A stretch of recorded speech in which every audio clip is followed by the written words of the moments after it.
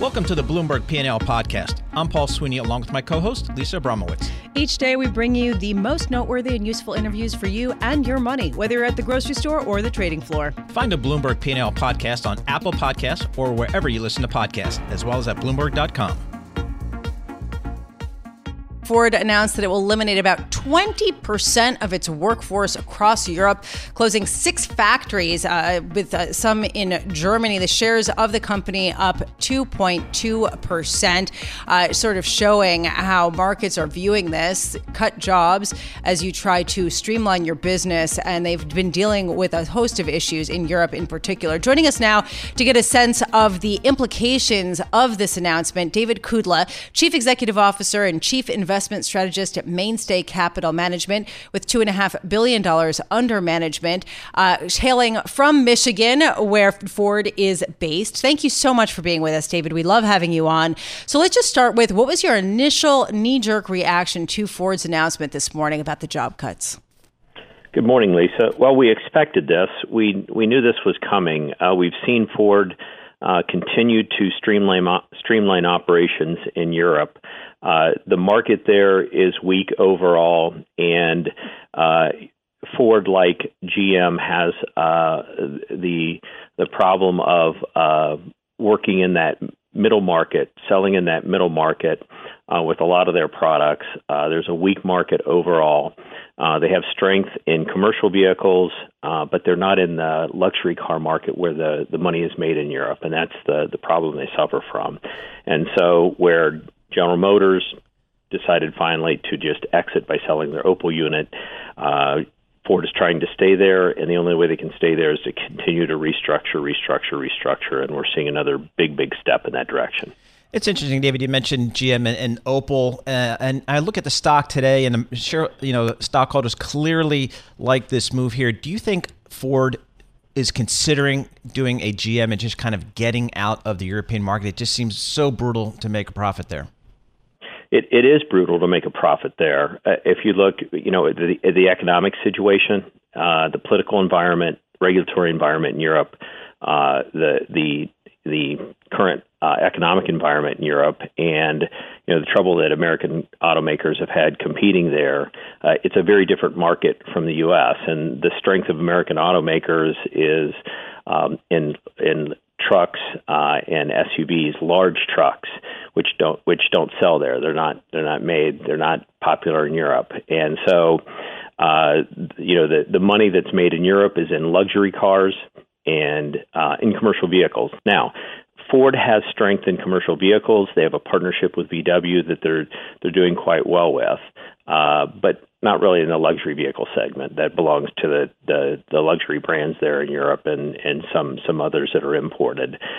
In that middle market, that's where you can struggle. But they do in the SUV market, the Kudla that sold over 150,000 units last year, the EcoSport over 100,000 units last year. They have some strength there. So the way they're streamlining now, with the 3 divisions are going from, they're talking about maybe bringing in some, an iconic brand with the Mustang. There might be some opportunity there, small opportunity in the niche market. But this streamlining, I think, has some potential. But it's just a difficult market, I think, for an American automaker. How do we sort of view the difficulties in the European auto market in light of some of the trade tensions and the global slowdown in growth more generally? I mean, is this a part of that story, or is this idiosyncratic, having to do with the models that are popular and regulations and just the sort of entrenchment of local companies there?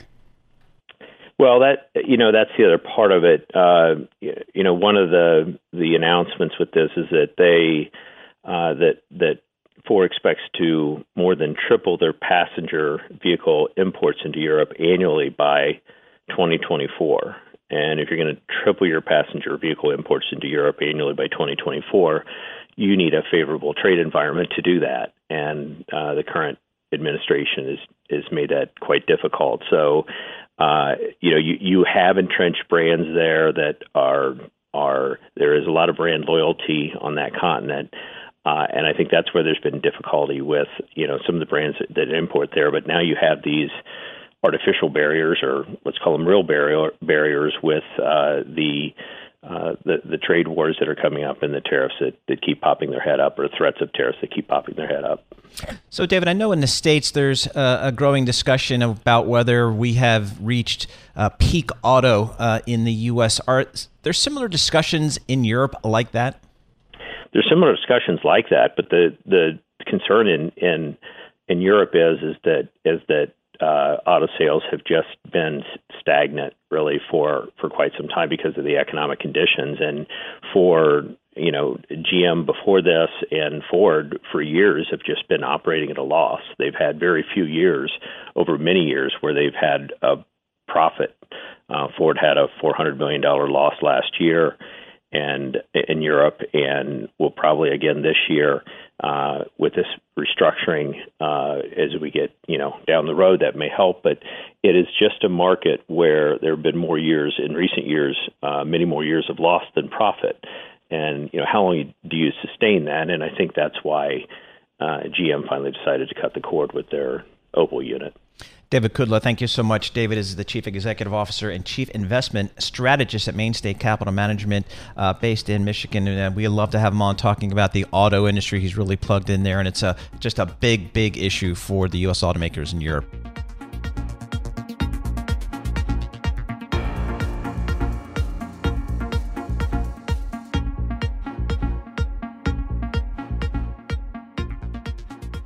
We have the Democratic debates underway. Tonight is the second night of a two-night extravaganza with 20 candidates meeting. Joining us now to talk about what we heard last night, Chris Liu, former Deputy Secretary of Labor under President Obama and Senior Fellow at the University of Virginia's Miller Center. Chris, thank you so much for being with us. First of all, I'd love to get your impression of last night's debate. What was your thought? Well, it's pretty much what I expected, and it is one of the challenges with the format of having 10 people on stage trying to share 2 hours. If you look at the recent past of debates, they really don't have a big effect. We'll talk about them for about 24 hours, but short of somebody making a major gaffe, and I didn't see that last night, some candidates will move up, some will move down a little bit, but I think it's sort of status quo. Obviously, I think Julian Castro did have a very nice night last night, and I think it will cause people to look at him a little differently. I was also, frankly, surprised by Mayor de Blasio, who came out very strong, and, he hasn't really had much traction in his race as well.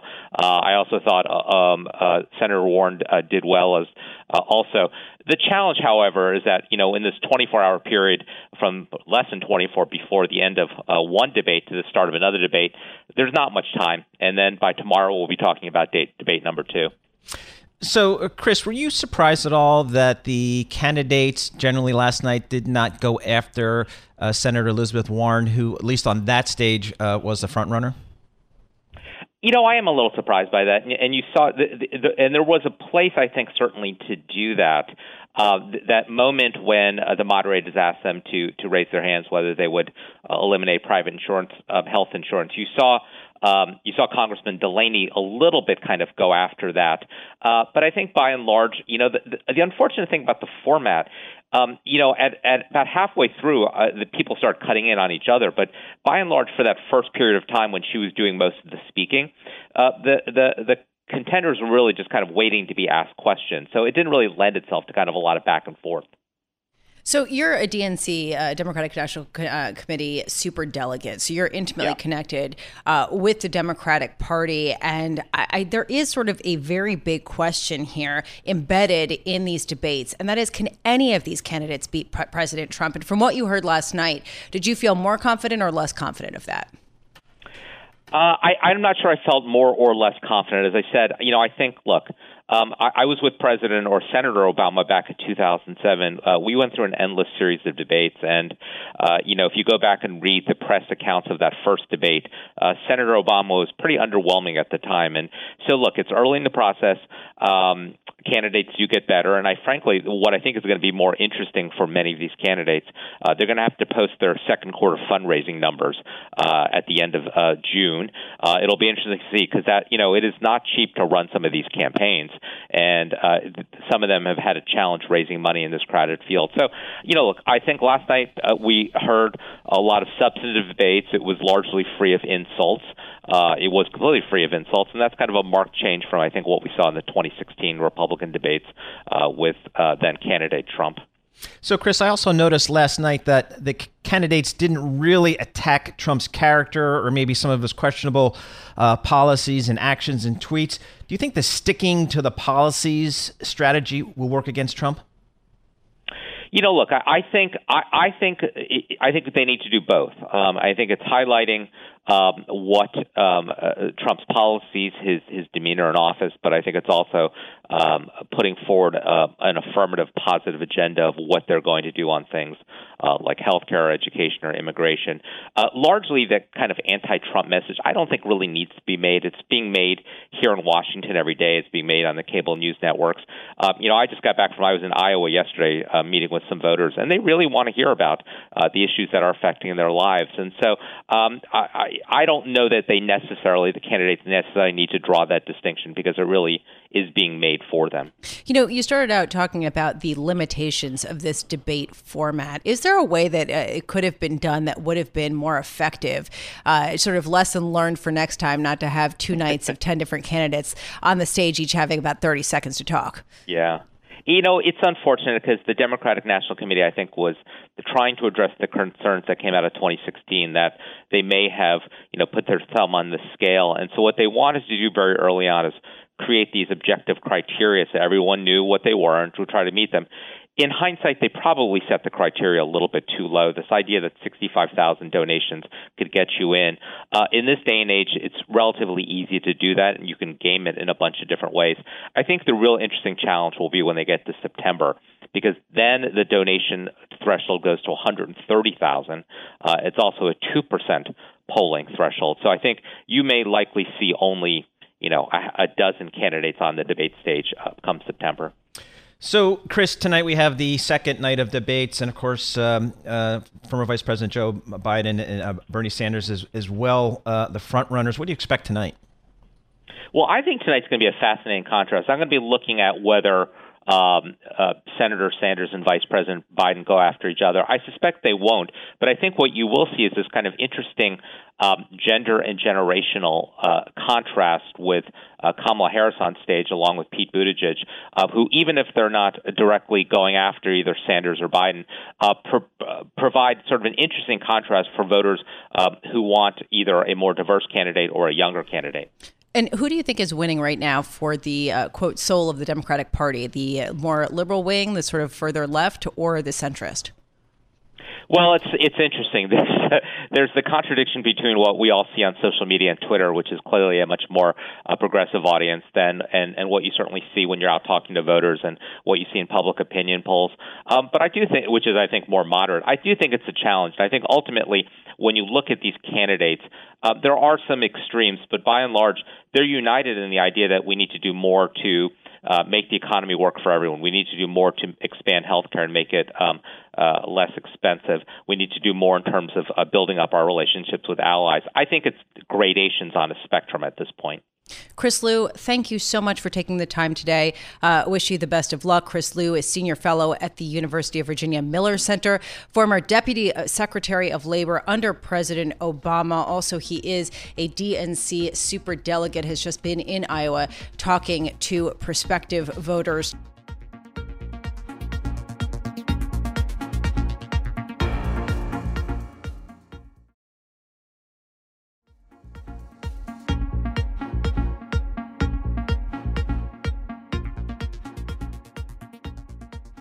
As Paul Sweeney was talking just minutes ago, you might have heard some beeping in the background, and that's because I was up against the wall holding a smartphone in various places to try to get a size of what clothes I should be buying, and that is because Ronen Luzon is here with us. He is founder and chief executive officer of My Size, based in Israel, but joining us here in our Bloomberg Interactive Brokers studios.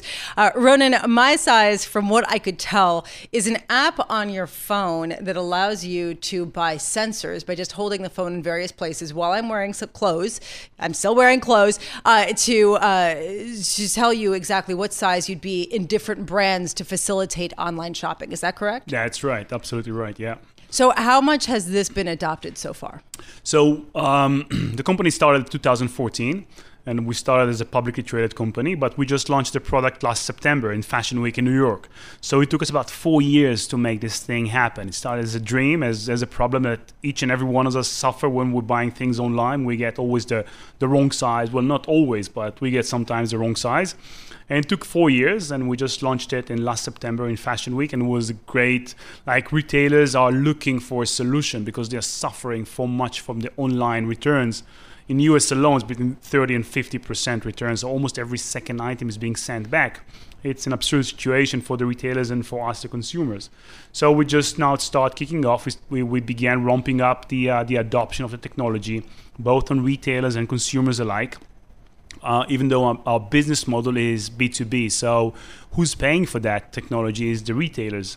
The consumer is completely free for use and try, so that everybody can download it. But who's paying for that is the retailers. So they're paying for every, what we call a fit recommendation. Us as the users, as the consumers, when we're going online for our favorite retailer or a new retailer that we don't know our sizes before, we click on the button to get our recommended size. And then when we as a My Size charge the retailer for. All right, so talk to me about the technology here. Again, I was working over here, and you guys were over there in the corner of the studio. He raises his eyebrows. I was working. And I heard a lot of buzzing and beeping and phones being waved around. How does the technology work?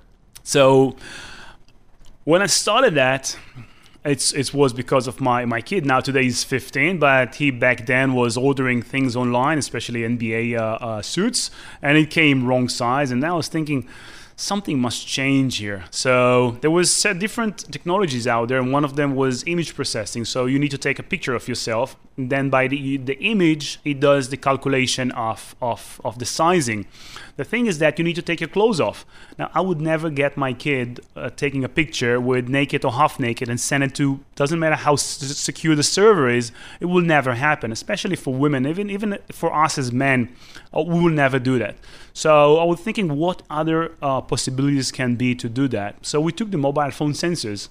The same sensors that are in almost every mobile phone. For kids, when they're playing with a phone, they move it from one place to another. It's the same sensors. It's the accelerometer and the gyro that reside in the mobile phone, an algorithm that we've developed. So we know to take the information from the sensors. When you move the phone over your body from one place to another, we know to measure the distance the phone is moving between 2 points. And that's how we actually make this technology work for the apparel. So what types of companies are you working with to sort of get more online traction and to understand how to sort of limit some of these returns? So it's amazing that we've started actually demonstrating technology back in CES in 2017. And back then, the technology didn't actually work. It was more like a proof of concept. Even that was not the best scenario. But in CES 2018, we actually launched the beta one. And when we launched the beta, we understood that so many retailers followed us because they have this issue of sizing and fit, and they need to accommodate the problem. And starting 2018, when we start demonstrating the actual body measurement technology that we're doing today, retailers start to sign up for LOIs and pilots and try it out. And today we have 2 tier 1 customers that sign up with our solution. It takes time for the tier 1 customers to start the integration. It takes longer than we actually anticipated, because what we see is that the retailer is not that much of a computer-oriented, of an IT company that can have a technology like that and start working with it as we can see for the small and medium-sized retailer that's doing it in a couple of days or a week. They actually integrate it. So it takes them time to integrate it. But we as well done the integration on Shopify platform and Lightspeed platform. It's the same like Shopify, but in Europe, Yep. Netherlands. And we can see these small ones are taking this technology and integrate it within a couple of hours. And they start working with it, and it's amazing. It's amazing product. You see how they can save returns, which kills their business if they don't. Right, absolutely. Ronan, thanks so much for coming on and measuring my co-host here. Thank you for not measuring me. As I said, I'm a 42 regular right off the rack. Don't have to worry about me. Ronan Luzon, founder and CEO of MySize. Just a really cool technology. Keep us in the loop as this thing continues to develop. We'd really like to kind of see how this plays out. Very interesting technology as more and more clothing goes online.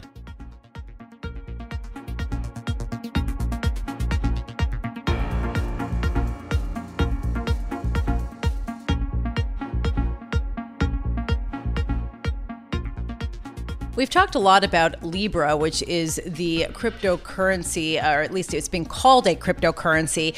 It's an idea that Facebook is putting out there, and I really am excited to bring in Aaron Brown. I always love speaking with him. He is the former managing director and head of financial market research at AQR Capital Management. But I'm especially excited today because he wrote a column as a Bloomberg Opinion columnist that I found incredibly compelling. Aaron, thank you so much for being with us.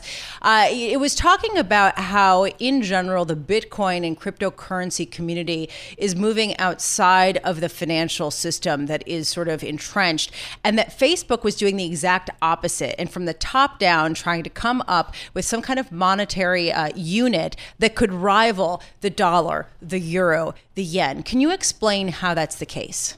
Yeah, thanks for having me. The best term for what Libra is something called digital cash. Now, cash is something that can be a dollar bill, it can be a gold coin, it can be anything that you can pass from one person to another without leaving a transaction record, and that the individual can identify, can validate. It's hard to counterfeit. Bitcoin and other cryptocurrencies are much broader ideas, trying to re-engineer both technology of exchange and financial system and whatever. Libra is an old idea. It's a gold coin, it's a dollar bill. It just happens to be digital, meaning that it's a number. It's not a physical piece of paper. It's not a piece of metal. So in one sense, it's a very conservative idea. It's just saying, okay, let's take cash and let's make it digital, something that Bitcoin does, but Bitcoin does tons of other stuff too.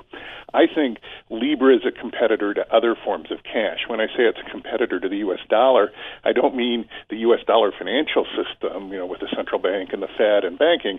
I mean those physical pieces of paper that people use, whether, buying a cup of coffee or putting a whole bunch in a suitcase to buy a boatload of drugs, whatever. That's what Libra is that's the market Libra is going to attack. So it's interesting, Aaron, we've had, thinking about the Bitcoin, the volatility has really come back into that security. I see it down about 8.7% today. It just had this incredible run over the last couple of weeks, couple of days, crazy trading. Who is actually trading this thing? Well, I wrote a column about 10 days ago saying the 2019 rally in Bitcoin was completely different from the earlier ones. It was not marked by excessive volatility. It was real money. It was based on fundamentals, and you could really, trace it. But the last 10 days made me a liar, and we're seeing all Not a liar, just you were postulating, and it turns out perhaps it's a little more volatile than that. Yeah, well, it changed. I mean, we're now seeing certainly the last week, we were just seeing a lot of the kinds of stuff we saw in, late 2017 and in previous crypto rallies. We're seeing a lot of retail investors. We're seeing real money selling. We're seeing high volatility. We're seeing high, once it starts going up, there's, just massive people piling in. And if it starts to go down a little bit, the people pile out. I hope this is just like a flash in the pan. I mean, I hope this is just like a minor thing. It does seem to be connected around the Libra announcement, which has no, it's not that big an announcement, period, and it certainly doesn't have a huge effect on the long-term value of crypto, but it got a lot of people excited, and I think it got a lot of people piling in.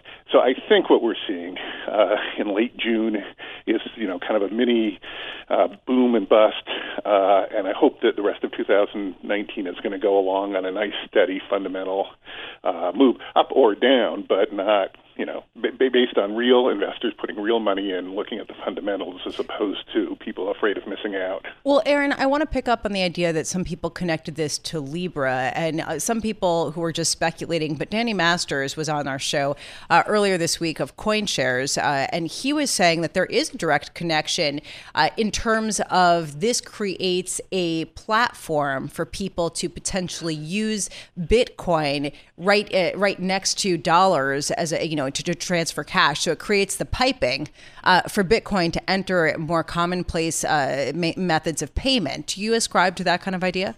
Yeah, that's absolutely true. Among other things, Libra is a very crypto-friendly form of cash. And all the problems we've had with, Bitcoin and financial market and cryptocurrencies and so on has been when people try to connect them to dollars. That's where you get the fraud. That's where you get the volatility. That's where you get the regulators upset. As long as people are just using cryptocurrency in itself, it's a very sedate, calm, it's a rapidly changing technology, but it's one that has been clearly beneficial and useful. So if Libra is successful, now that's a huge if. I mean, all we really have is 28 logos of companies and Facebook saying they want to do it. We don't really have the kind of, infrastructure and commitment. I'm sorry. The other thing we do have is Facebook has invested a ton of money in writing code and developing this. But if it is successful, it will make it much easier to use cryptocurrencies, and I think it would tame the volatility in cryptocurrency quite a bit. Aaron, how do you think the regulatory environment around crypto, broadly defined, is going to evolve? I think when the Facebook made its announcement about Libra, that kind of perked up the ears of a lot of regulators and politicians in Washington. How do you think this is going to evolve? I think I usually feel this, we're going to work out to a sensible consensus. There are some real advantages. There are tremendous economic advantages to going to crypto. And Libra is a much better form of cash than dollars or gold or anything else people have used, seashells or salt or big rocks. But so it's going to happen, I think. Some form of global digital currency, digital cash will be around, and I think regulators will allow the innovations and useful parts of crypto, but it also raises, it kind of undermines the regulatory regime. An awful lot of law, especially taxes, but also other laws, are enforced through currency regulations. If everybody is using cash, if there's no paper record or at least no traceable, searchable law enforcement record of transactions, an awful lot of crimes become a lot easier. We used to have one of those common crimes we used to have was mugging. Now people just don't carry enough cash to make mugging worthwhile, right? They switch to credit cards. But now hacking is a huge issue. So there you go, right? They switch to hacking, right? So criminals are going to switch to whatever works for them. But so there's a tremendous amount of regulatory work that has to be done. People have to agree on regulations. There are, of course, many people in crypto who feel that they can do without governments and go through it. But that's just not realistic. Very good. Aaron Brown, thank you so much, a columnist for Bloomberg Opinion, talking all things crypto. Thanks for listening to the Bloomberg P&L podcast. You can subscribe and listen to interviews at Apple Podcasts or whatever podcast platform you prefer. I'm Paul Sweeney. I'm on Twitter at PT Sweeney. I'm Lisa Abramowicz. I'm on Twitter at Lisa Abramowicz1. Before the podcast, you can always catch us worldwide on Bloomberg Radio.